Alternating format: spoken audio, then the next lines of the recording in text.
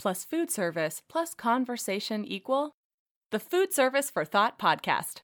Produced by Forbes Heaver and Wallace and hosted by Carrie Clements and Justin Oliveras, the bi-monthly podcast connects the food service industry through in-depth conversations with chefs, restaurant equipment suppliers, food service establishment owners, and so many others that make up our wonderful industry. If you like food, people, and great conversation, we think you will enjoy the Food Service for Thought podcast. Hey, we're so glad you could join us. We are so thrilled to speak with William Garner, the food and retail manager at USAA. He is an incredible guy, and if you're tuning in, congratulations. You get to hear a little bit about him. He really is awesome. He's been with USAA since 2007, and before that, he served 30 years in the United States Air Force. To boot, he's got an impressive and intimidating number of master's degrees. And he's a member of the board of directors for Big Brothers Big Sisters of South Texas, and also his local HOA. And then just to add a little bit more to the pile of obligations and commitments he's made, he also serves on the media ministry at his church. So clearly he is a big giver. Service is a big part of William's life. Together with his wife Ingrid, they have 6 kids and 7 grandkids. Their children are active in military service and higher education. And I'm not sure when they find the time, but they also like to travel and treat themselves to special meals at fine dining restaurants. Hopefully they get to start doing that again soon. Hopefully we all do. Anyway, welcome, William. It's a pleasure having you here.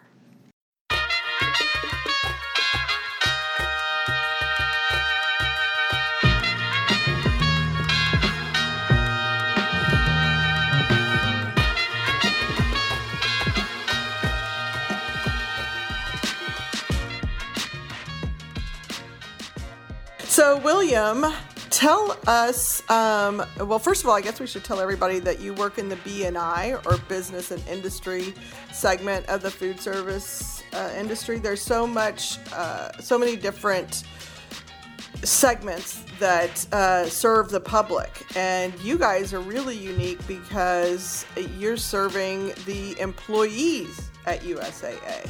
And you have 3 main campuses that you work in Texas, which is San Antonio's the headquarters of USAA, but you also travel between the other 2 campuses, which are in Phoenix and Colorado Springs. Is that right? Phoenix, Colorado Springs, and we have 2 offices in Tampa. Oh, that's right, Tampa. And we are working on a project to increase our presence in Plano, Texas. Oh, okay. Wow. Oh, nice. Welcome to North Texas. Yes. Yeah. It's a dry heat. It is, yeah. Well, so tell us about your role at USAA. For me, my role being, and my role kind of shifted over the last few years. I came in basically as a liaison between the food service contractor and USAA.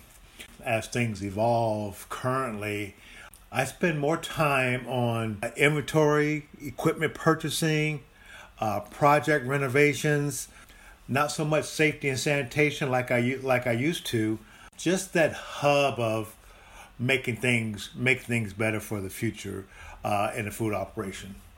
Most of the day-to-day stuff is handled by my boss, but I'm more on the project side now until my retirement. So when you started this process and you came in as a liaison, was there a system in place for a lot of the inventory and equipment purchasing, or was it something that you came in and took on that initiative as far as, okay, I'm going to sort of revamp everything and put systems in place so we have consistency across all locations?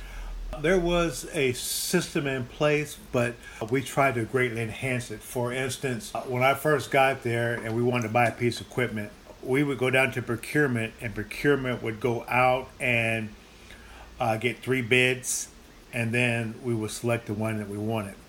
And generally it was the cheapest one. Since then, the evolution of that process has been more to relationship buying.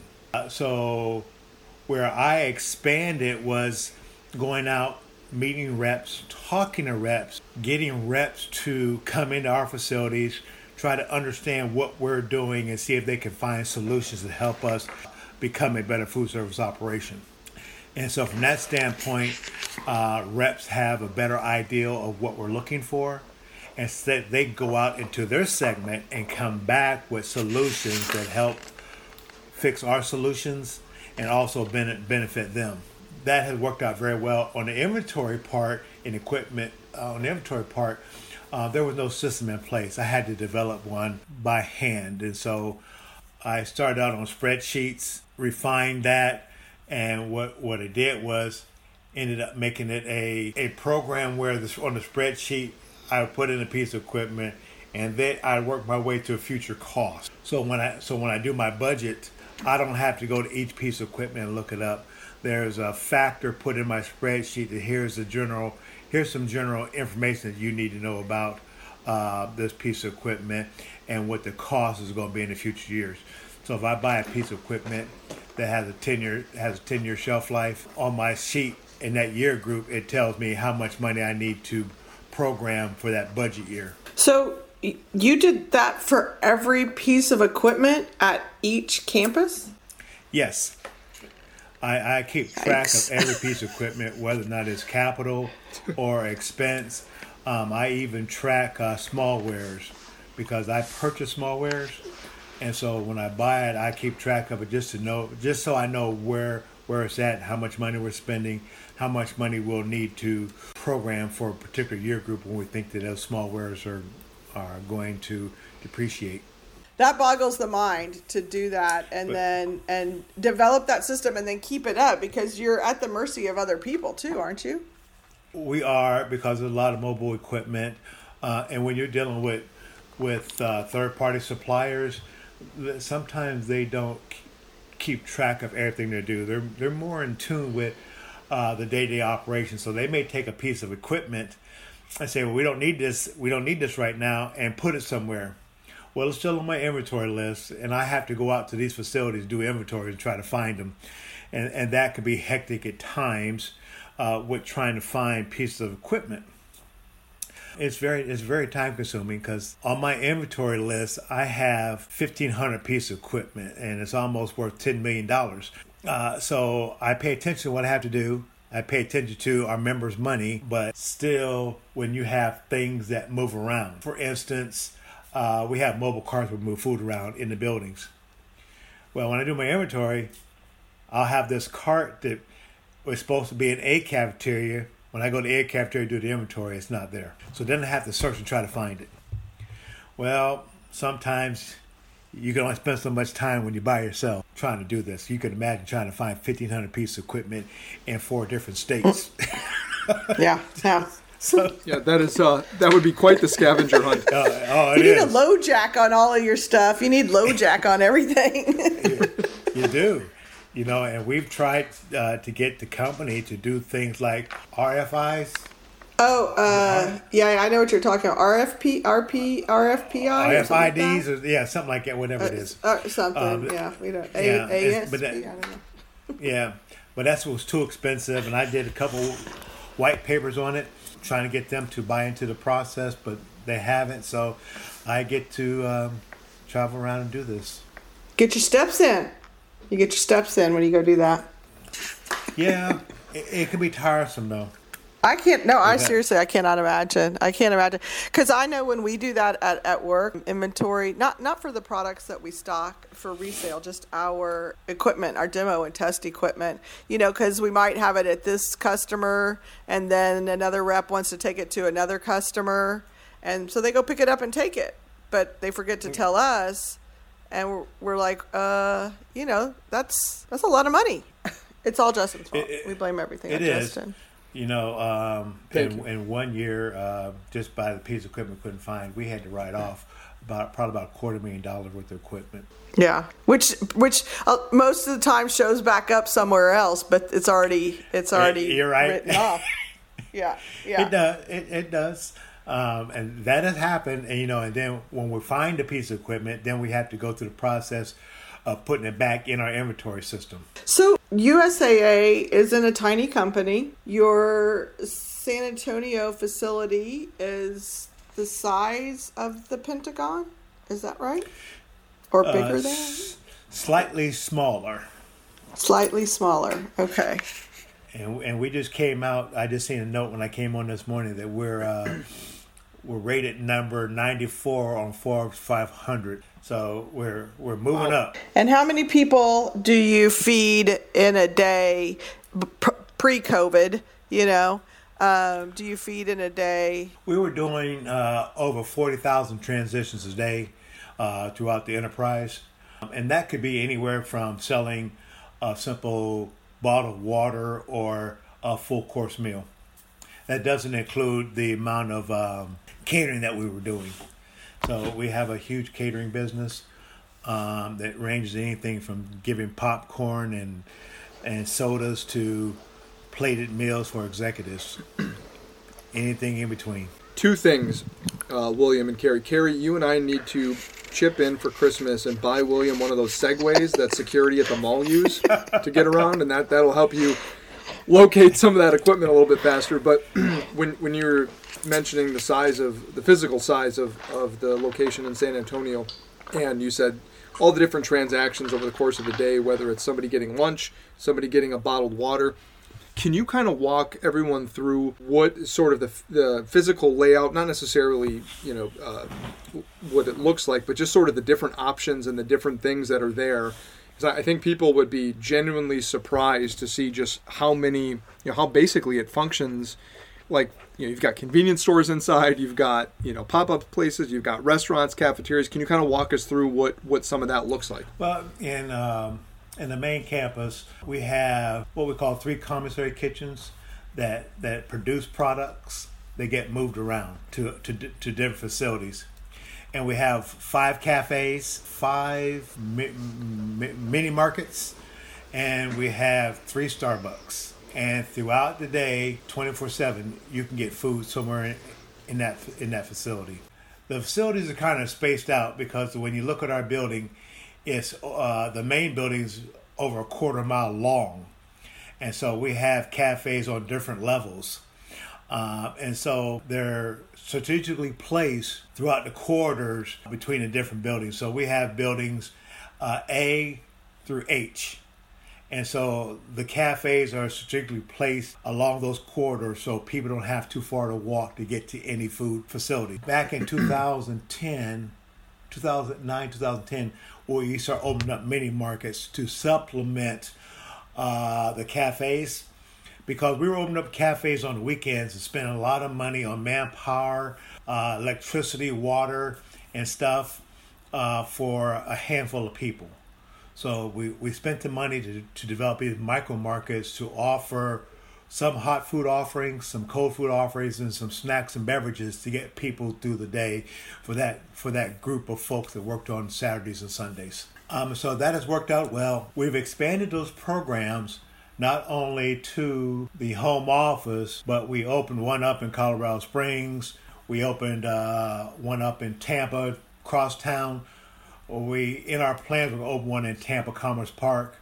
We're going to open one in Plano. And we just opened one up in Phoenix. And all of them, depending on the feeding requirements and the locations, they do different things. For instance, in Phoenix, there's a long distance between where some of the workers are to where the cafe is. So we added more hot food in that space. You can go in there and get a full meal. You can get hot sandwiches. You can get pizzas and those type of items, along with our signature salad bars. And that's what we call our market on steroids. And that's the only one that we have, but we're looking at putting something like that in our Plano office also. So since I know you pretty well, I know you're all about teams. And we were curious if you can kind of talk about the importance of building a team to juggle the challenges of working remotely. I'm assuming you're not traveling much and you're relying a lot on teams being your reps, but internally also. Yes, no man is an island, and nobody can run this operation by themselves. I can't do it without reps. I can't do it without our facilities guys. I can't do it without our maintenance guys, and I can't do it without our third-party suppliers that supply the food. It has been a challenge since this virus thing has hit, only because I'm a visual person. And for me, I have to see things and work those things through my head. It's difficult to see those things on the screen. But now more than ever, I have to rely on people that's close to the operation to be my eyes and ears. So been doing more stuff on texting, taking pictures of stuff, making phone calls, those type of things, just to stay connected and stay on top of what we have to do. And the good thing about this is it created some problems that we generally don't have to deal with. So we have like our third-party supplier that does our maintenance. They're doing more things in the food operation with the equipment while we're not there. And they're coming up with ideas and plans to keep that equipment running, keep the facilities up to snuff, and letting us know where problems are at so we can come up with game plans to take care of those. But it is difficult. One of my phone calls this morning was they did a punch walk in Phoenix, and there were some things that we would generally catch, me and Ray and Chris, when we're there in person. But they had to send us pictures, and we talked through those pictures and the problems that we've seen in those pictures, and then we had to come up with a plan to get them fixed. So it's been those kind of challenges that we have been working through. Are we going to be there 100%? No. But the good thing is that now we faithfully have to rely on other people. Where before it was our way, and that's how we're going to do things. But now we have to look at other people and say, hey, we need your help. We need your input. This has really humbled us as human beings. We all are experts in our career fields and experts in what we do, And so a lot of times what we say goes. But now we have to rely on other people giving us information, and hopefully that information is correct for us to make the best decisions possible. But this may be the way of the future. I do miss my traveling. I do miss talking to reps because there's projects that got put on hold. And I just miss that camaraderie of grabbing a group of people together and going in a room and come up with a solution and make the operation better. Those things have been put on hold, so that's kind of difficult to deal with.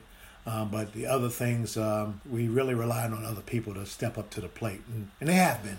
Yeah, it has created a learning environment, and you have learning opportunities all day, every day right now. And, you're not going to catch all of them, but it has, for me personally, the people that I work with, we get to see each other more than this, and I think for the most part, we really miss being around each other and teasing one another and, cooking our meals together when we get together at the office or even our retreat meetings. And I will never take anybody on our team for granted again because, I now know I have genuine affection for everybody. So that can be hidden, when you take each other for granted and you're just going to the next thing, the next thing, the next thing. Not to say that, Justin doesn't get on my very last nerve quite often. But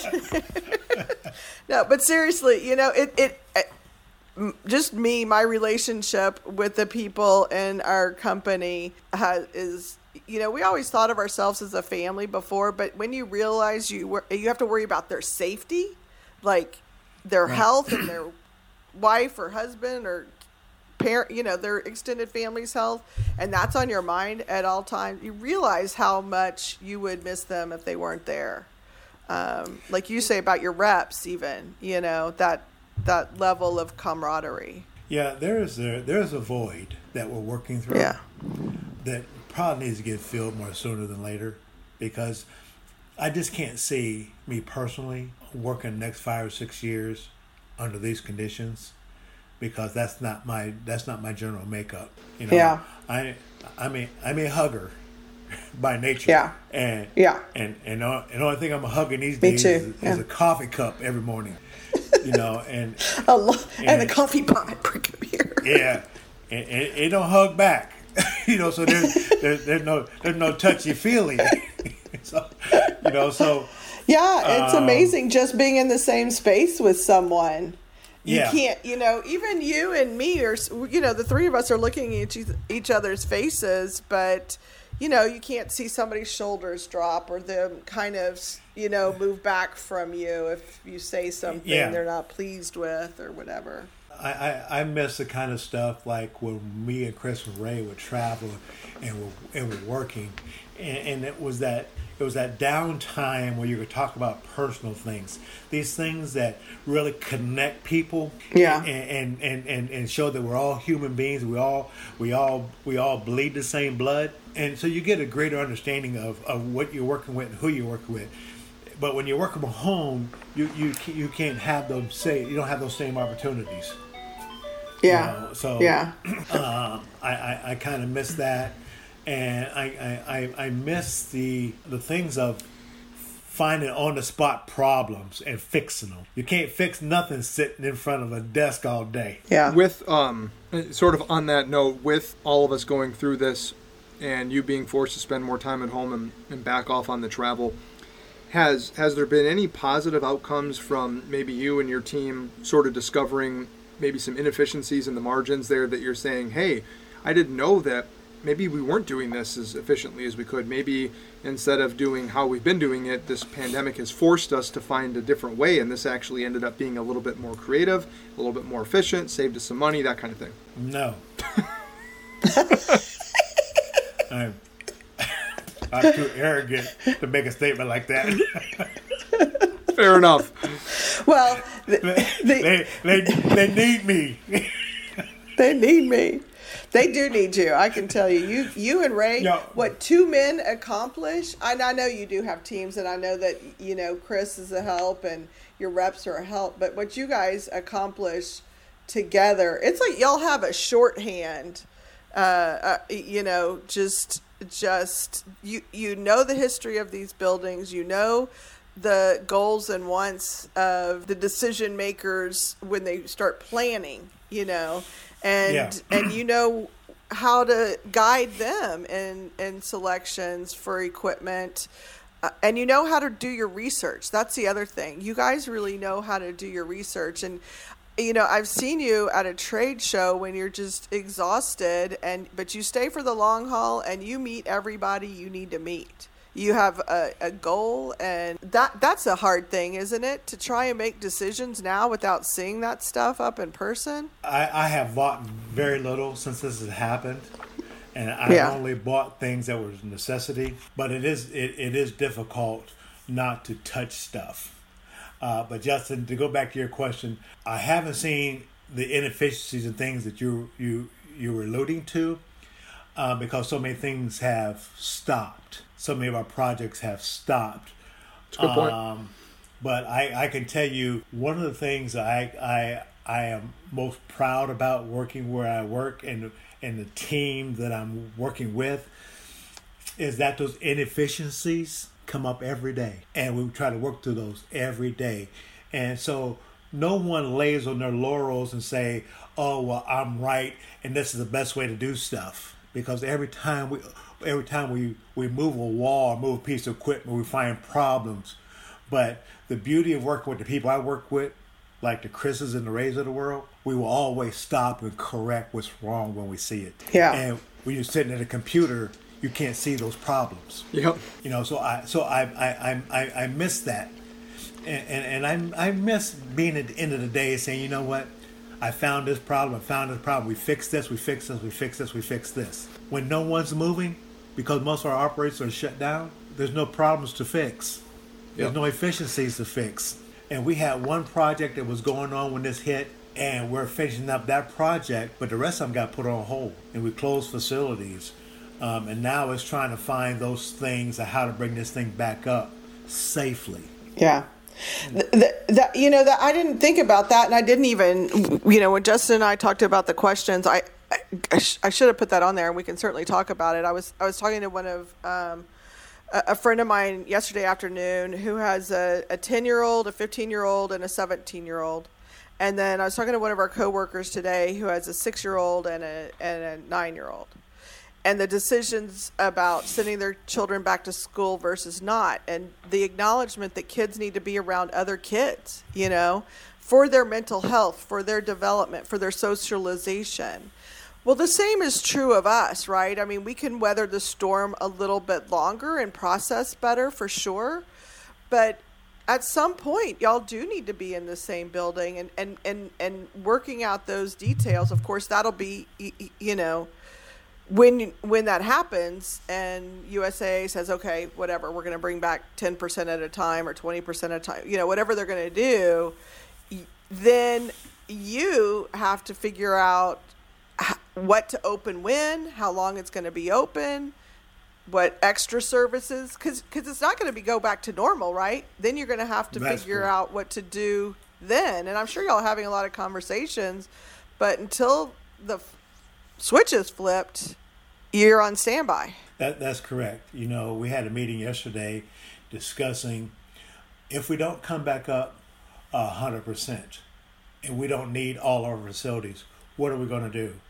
I have some expensive piece of equipment that could possibly sit and deteriorate from sitting, because of the kind of parts on the inside of some of these pieces of equipment, and trying to figure out what to do with this. Should we sell this stuff right now and get a greater return on our investment, and then we come back up if we need them, buy new, so that when we open up, things don't fall apart, because at that point, where the rubber meets the road, we got to feed customers. You can't feed customers if half your equipment is failing because it sat for 2 years. And it's those type of things that we're having conversations with now and trying to figure out what's the best way to do this, because I got a lot of money tied up in this. Yeah. Yeah. And back to Justin's point, this is just trying to be efficient. How can we be efficient with this equipment and make the best out of this equipment in the situation that we're in? So we're having those discussions. Well, I put a team together yesterday and gathered their input, because it's back to, guys, what do you think about this? This is what I'm thinking we should do. What do you think we should do? You're a maintenance guy. How do you think this equipment is going to work when it comes back up if it sits for 2 or 3 years? Because no one knows how long this thing's going to go on. And one thing we know for sure is that right now the plan is not to be back in that building 100%, because there's some people that really enjoy being at home. They're more comfortable working from home, especially people that are on the phone all day.